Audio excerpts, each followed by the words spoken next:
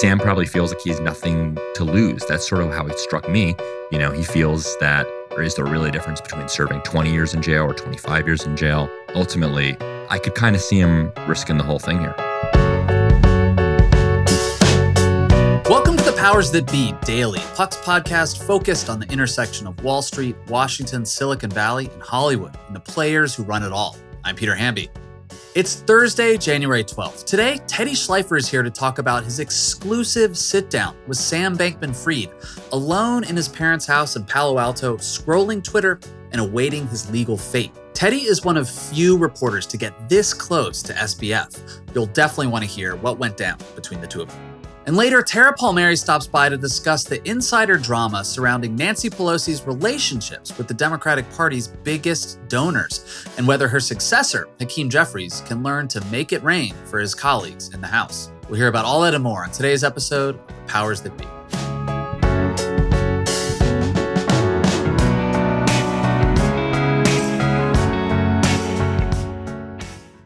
Are you tired of sleeping hotter than hell? I sure am. I sleep hot. There's something crucial about sleep that eludes us when we're too warm, too uncomfortable, and too caught in the web of our own thoughts to drift off. And while curiosity fuels our days, science tells us that cool sleep recharges our nights. That's where ChiliPad by Sleep Me comes in. Meet the bed cooling system that elevates the quality of human life through cool sleep. The ChiliPad bed cooling system is your new bedtime solution. I love it. It lets you customize your sleeping environment to your optimal temperature, ensuring you fall asleep, stay asleep, and wake up refreshed. ChiliPad works with your existing mattress. It's a water-based mattress topper that continuously controls your bed temperature from 55 to 115 degrees, allowing your body to rest and recover. This isn't just about escaping the heat, it's also about optimizing your sleep for better health, more energy, and improved physical and cognitive performance, which I obviously need hosting a podcast. ChiliPads are designed for one or two sleepers, so if your sleep partner likes to sleep at a different temperature, or you only need it for one side of the bed, that's okay too, and we know that's crucial. Plus, you can schedule automated temperature changes to trigger deep sleep. But when I'm at home, ChiliPad solves those problems. So trust me on this one. Visit sleep.me/powers to get your ChiliPad and save up to $315 with code POWERS. This offer is available exclusively for Powers That Be listeners and only for a limited time. Order it today with free shipping and try it out for 30 days. You can return it for free if you don't like it with their sleep trial. Visit www.sleep.me/powers because you're not just investing in better sleep, you're creating a better life. Happy Thursday, everybody. I'm joined today by Teddy Schleifer, who has a great exclusive interview with Sam Bankman-Fried that posted this week on Puck. Teddy, congrats on the scoop. How are you? I'm good. Thanks for the praise, Peter. I want everyone to go read this. Obviously, S.B.F. was voluble during that little period between the scandal and his arrest, talking to reporters left and right. But you managed to go down to his house in Palo Alto from your perch in the Bay Area and talk to him on a Friday night. Just to open the factory doors a little bit, how did you get this interview? Well, Peter, I asked. I've known Sam for longer than most reporters. I started getting to know him like 2 years ago. He was just a guy who was, born a couple months before I was, who donated like $10 million to a Democratic super PAC. And I remember Googling this guy being like, what the hell is this? So I got to know him. Obviously, he's always been very accessible to reporters, which has made him have a lot of fans in the media and probably upon reflection, made me like him more because he's accessible. So a couple weeks ago, as this thing was, as his life was imploding and as FTX was imploding, I, like lots of other reporters, wanted to talk to him. We did do an interview in early December, which, we played some clips from that on this podcast around that time. But he has not done any interviews, on the record at least, since his arrest, indictment, extradition, the whole shebang. So, around the holidays, we were texting back and forth. And then on Friday, he said, I'm around.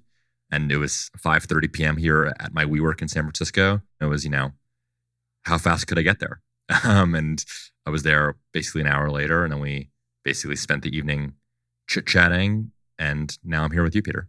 So you show up in Palo Alto. He's living under house arrest at his parents' house. You write about this vividly. Can you paint the picture for listeners about what this scene is like when you walk in, and then what his demeanor is like inside this household? Let me begin by painting the portrait of just even getting there. I mean, so my Uber drops me off, on the street where his home allegedly is, but there's barricades up there. It is kind of pitch black outside. Two security guards eventually walk up to me, with a "what the hell are you doing" sort of look on their face. I had been pre-approved, TSA pre-check equivalent here. They knew I was coming. They looked at my license.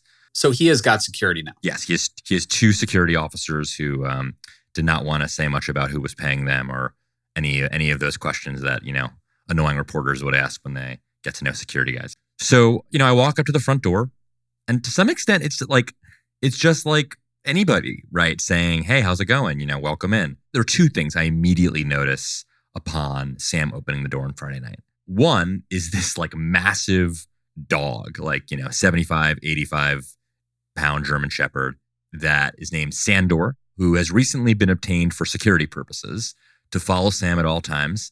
The second thing I notice around his left ankle is a GPS monitor that tracks his every movement to make sure he does not leave the aforementioned house. To some extent, I was struck in those opening moments, Peter, just by the normalness of it. You could be kind of seduced into forgetting that this is not normal, right? This is one of the most alleged, at least, great criminals in history. And here we are just kind of drinking some seltzer, sitting at his kitchen table, talking about bullshit.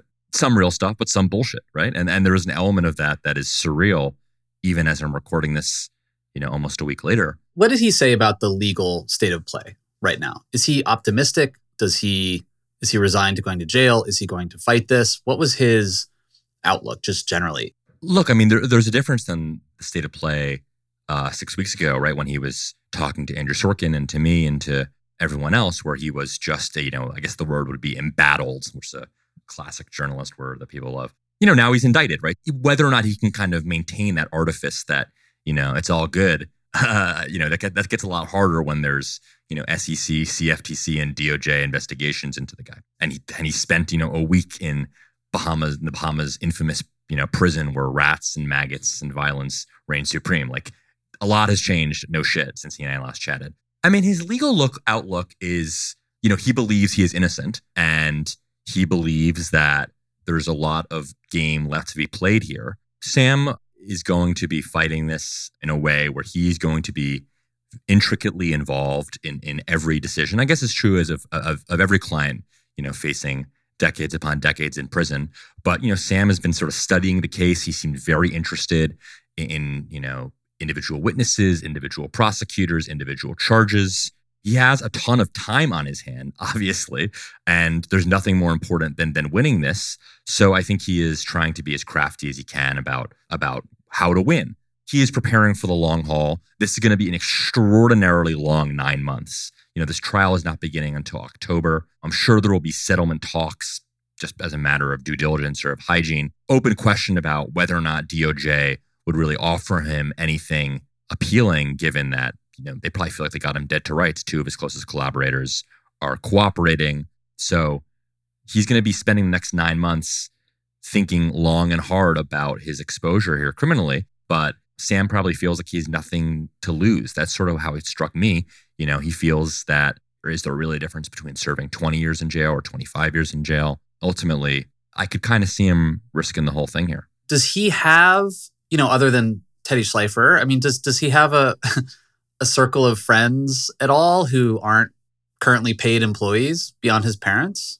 No. His closest friends were his colleagues. There's no one left to play the small violin for him anymore.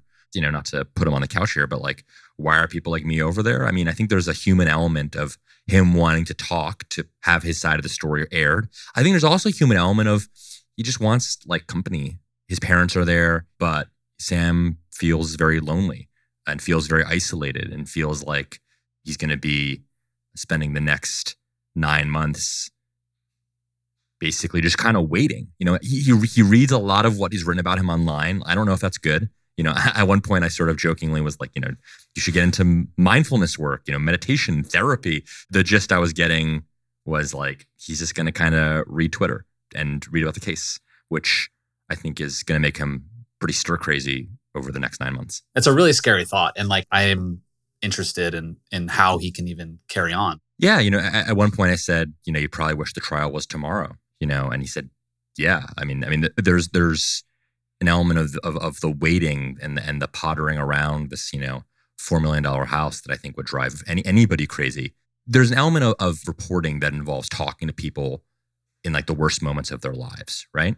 And that is like, I don't mean this in a tongue-in-cheek way. It's sort of like a treat as a journalist to not cover like the pedantry of, eating a Cobb salad on a Wednesday, which is like, to be clear, like 99% of everyone's lives. It's just like doing laundry and eating salad and, going for a run. But then there's like, 1% of people's lives where you are covering, the worst things that happen to people, the things that make news, or the best things that happen to people. And that as a reporter, you're just getting to see these raw emotional moments.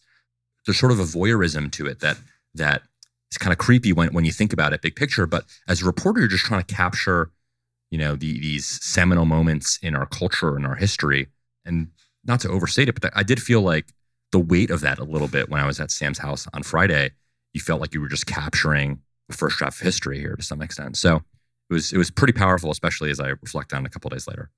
The last thing I want to ask you on that note, did he say, this is a puck, we covered the media after all. Did he say if he's still cooperating with Michael Lewis on this book that Michael Lewis is writing about him, or did that not come up? It did not come up. I mean, I know for a fact that Michael Lewis has been there. That is a years away project, right? And I think there was an element of Sam that, was talking to me, as he said on the record, like, because he wants to get the facts in a better place than they are right now. I'm sure the Michael Lewis book will be extraordinary. But like, I don't know if that really helps Sam, just in terms of the narrative. Sam is only 30 years old. Like, is he going to wait another quarter of his life, 8-10 years to like correct the record as he sees it? No. So that's why he's having people like me over, because he wants to weigh in real time. I do think there's an element of me that agrees with him that, the crisis comms playbook that, was written kind of before the internet, written in a time when Google links, didn't live forever, and, internet sleuths didn't exist, and there were only, 3 networks. The crisis comms playbook that was written then is very risk averse, right? It is say nothing. Reporters will only trust information that is credible. Wait for to clear your name in the court of public opinion through the law, like get acquitted. There's an element of me that understands where Sam is coming from when he thinks that is outdated, right? Which is like, why am I going to wait, 5 years to get acquitted? Like, I'm going to suffer through 5 years of what he sees as falsehoods and, character assassinations. So the crisis comms playbook, I'm not sure it's totally makes sense for 2023. I'm thinking of our colleague Bill Cohan's book about the Duke lacrosse scandal, and it's called The Price of Silence. Totally. Great book. It's an amazing book, and it really corrects the record in a lot of ways and a lot of the snap judgments that were made at the time. But one of the through lines of the book is the lawyers who were advising the Duke players who were falsely accused basically shut up, and they were quiet, and they let other people define them in the public conversation and didn't respond. And so perhaps Sam is, as you say, just flooding the zone with his own narrative for people who are just Googling. But I will say, for the authoritative narrative, people listening, go to puck.news, read Teddy's piece, click on Teddy's little name there, the byline. It'll take you to all of his pieces on S.B.F, going back even before the scandal. And dude, I mean, you've done such an amazing job, and you are one of the most authoritative reporters on this. So congrats, and keep grinding. Thank you, Peter.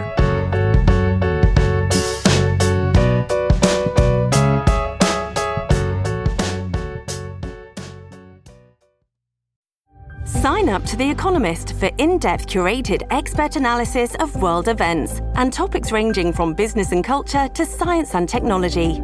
You'll get the weekly digital edition, online-only articles, curated newsletters on politics, the markets, science, culture, and China, and full access to The Economist Podcast Plus.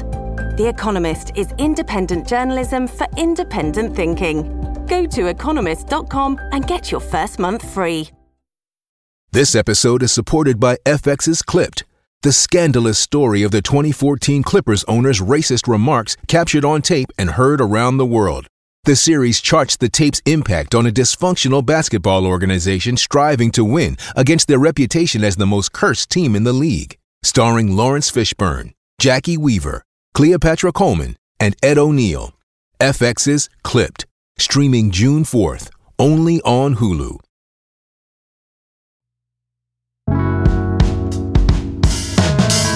Hi, welcome back. I'm Ben Landy here with Tara Palmieri. Hey, Tara. Ben, thanks for having me. Tara, there's an incredible amount of action and chaos over on the Republican side of the House these days, which obviously we've been talking about on the pod and on Puck. But I wanted to also ask you about the much less covered story in terms of leadership changes on the Democratic side, where Hakeem Jeffries just took over for Nancy Pelosi as the party leader in the House and probably the future speaker as well. Before we get into all that, what is Jeffries' reputation compared to Pelosi in terms of how he's been handling the first few weeks, taking the reins from her? I think he had really big shoes to fill. It sounds a little cliche, but when someone's been doing the job for decades, it's hard to jump into that role. She's obviously in the background, which some people say, okay, is her being there like a dead weight and kind of holding him back from fully realizing his potential as leader? Or is she truly in a supportive role? Is she kind of guiding him and really exposing him to her network, which, you know, as minority leader, there's really not a lot of legislating happening, right? Like you're not in a role where you can really do much. Maybe there'll be some power sharing agreements, but for the most part, like he's not trying to help Kevin McCarthy get some wins. And it's a lot about messaging, but even more than that, it's about fundraising. It's about taking back the House. And since the majority is so slim right now, there's a lot of pressure on Hakeem Jeffries to win the majority back. Like it's within reach. And so in a way, he's kind of coming into this with the stakes being really high because of how close he is. He's got to raise money to do that. Like one of the biggest skills in politics is not just messaging and policy, it's fundraising. And that was something that Nancy Pelosi was really good at. And Steve Israel, who used to be the Democratic Congressional Committee chairman, told me, you know, she's the best fundraiser I've ever worked with, but it didn't happen overnight. She has relationships dating to when she was head of the California Democratic Party that she has like friendships with, lasting kind of relationships. And she's managed these people, knowing when to go to them when she needs money and when not to. And it's going to be kind of a test of Hakeem Jeffries to see if he can raise money. I mean, privately people have said, oh, he doesn't work the phones enough. He doesn't raise enough. But that's always going to be a knock on someone. And Democrats have been so lucky to have this like flush chest of cash thanks to Pelosi. And I think there's just a bit of anxiety about whether Hakeem Jeffries can step up and also whether, you know, she's really willing to hand over the keys to her Rolodex. Another reason why this story is so remarkable is that this handoff from Pelosi to Jeffries has been so frictionless so far. I mean, it's a testament to Pelosi's ability to manage her caucus and the media narrative, having been in Congress for decades. I mean, she makes this stuff look easy, but it's all very calculated to avoid precisely the type of chaos that's afflicting the GOP right now. Do you think that's something that Jeffries is going to be able to replicate as well? The sort of light touch that's required to shepherd all the different members and keep them moving in one direction? It's going to be hard. I mean, that it wasn't easy for her either. I mean, she had to sort of stay quiet and sort of figure out how to manage the squad when they came up into power. He'll have, you know, his own struggles with that. But I think the thing is, like, she's still in the picture. I guess there's a feeling of, by being in the picture, is she weakening him or is she empowering him? She holds on to her power, though, through this Rolodex, through the donor base, through the fundraising. You know, a source explained to me how she manages these people. Like, she's got 10 people at the center who are, like, super wealthy, super connected, donors, a lot of them from San Francisco, like the old guard, not new money, Silicon Valley. And she has these relationships where she can just like tap into these people and get the money when she needs to. Then there's another 20 in the outer ring, and then there's 30. And like, you know, it's a skill to be able to manage this and to have these kind of relationships. And at the same time, manage your caucus. Democrats need to draw contrast with Republicans. And I know that their way of drawing contrast is to present that they are a unified front, right? Because the Republicans are in such disarray. And so right now they're all putting on a good face, but it's week one. I don't really count last week as the first week of Congress because we didn't have a speaker.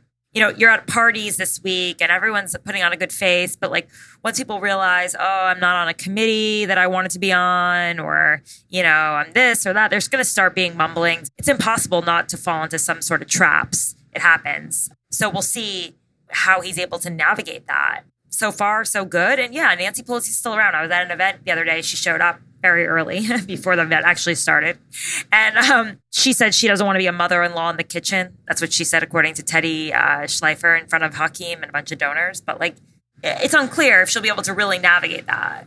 She's going to have a sort of deference, and he's definitely genuflecting before her, but this is a dance, and we're about a week in. So we'll see how it all plays out. But definitely the money issue is dangling over the two of them. Yeah, the mother-in-law in the kitchen backseat driver dynamic is definitely funny and a little bit unusual. And it speaks to how much Pelosi is respected by her caucus, that she maintains this level of control in a way that's probably appreciated rather than causing resentment. You were way out, sort of in front of the curve in terms of reporting on Pelosi's evolving plans to step down from leadership. You were the first to report, in fact, that she had decided to step back into sort of this emeritus role where she's sort of looking over Jeffrey's shoulder, helping point him in the right direction. I want to understand a little bit more about the money side of this too, because like you said, Pelosi's other big superpower was her ability to manage these donor networks. Is there any concern whatsoever that those relationships are going to end with Pelosi when she fully retreats from Congress? Or is there a feeling that Hakeem can have this magic touch? He just needs to sort of imbibe the Rolodex and get to know these people. I think it's going to be a bit of both. Some people will move on and some people just aren't going to gel with him, right? And they're going to move on to someone else, or they're going to give to a different candidate or a different cause, maybe the DNC instead of the House Majority PAC or the DCCC. That's the thing. There's just so many places to give money. Some people will be people that Pelosi never really jived with, like perhaps like the Silicon Valley crowd. And those people will maybe new donors excited about a young, Hakeem Jeffries. It's going to go both ways. There's always kind of been a silent knock on him that he wasn't a good enough fundraiser. So this is the obvious place to look.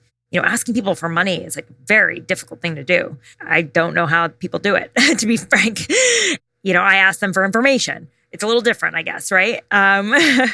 But it's built on relationships. It's built on trust. And yes, she can point to some people and say, this is where I want you to start giving money. But like, she's also giving up her own power by doing that. So we'll see if she's willing to do that as well. I mean, she loses relevance when she hands that over. And he's going to have to find new money trees as well. I mean, he's in New York. There's a lot of money there. But it's always a struggle of the leader. And they're always criticized no matter how much they raise. It's early days right now. A lot of donors are tapped out too after the election. So I don't expect it to be like a particularly prolific fundraising report, the first one that we're going to see. But it'll be something to follow for sure. Yeah, some turnover in the donor base for Democrats may ultimately be a good thing for them. I mean, like you noted, like Pelosi was very plugged into the sort of old money world in San Francisco. Those were some of her top donors.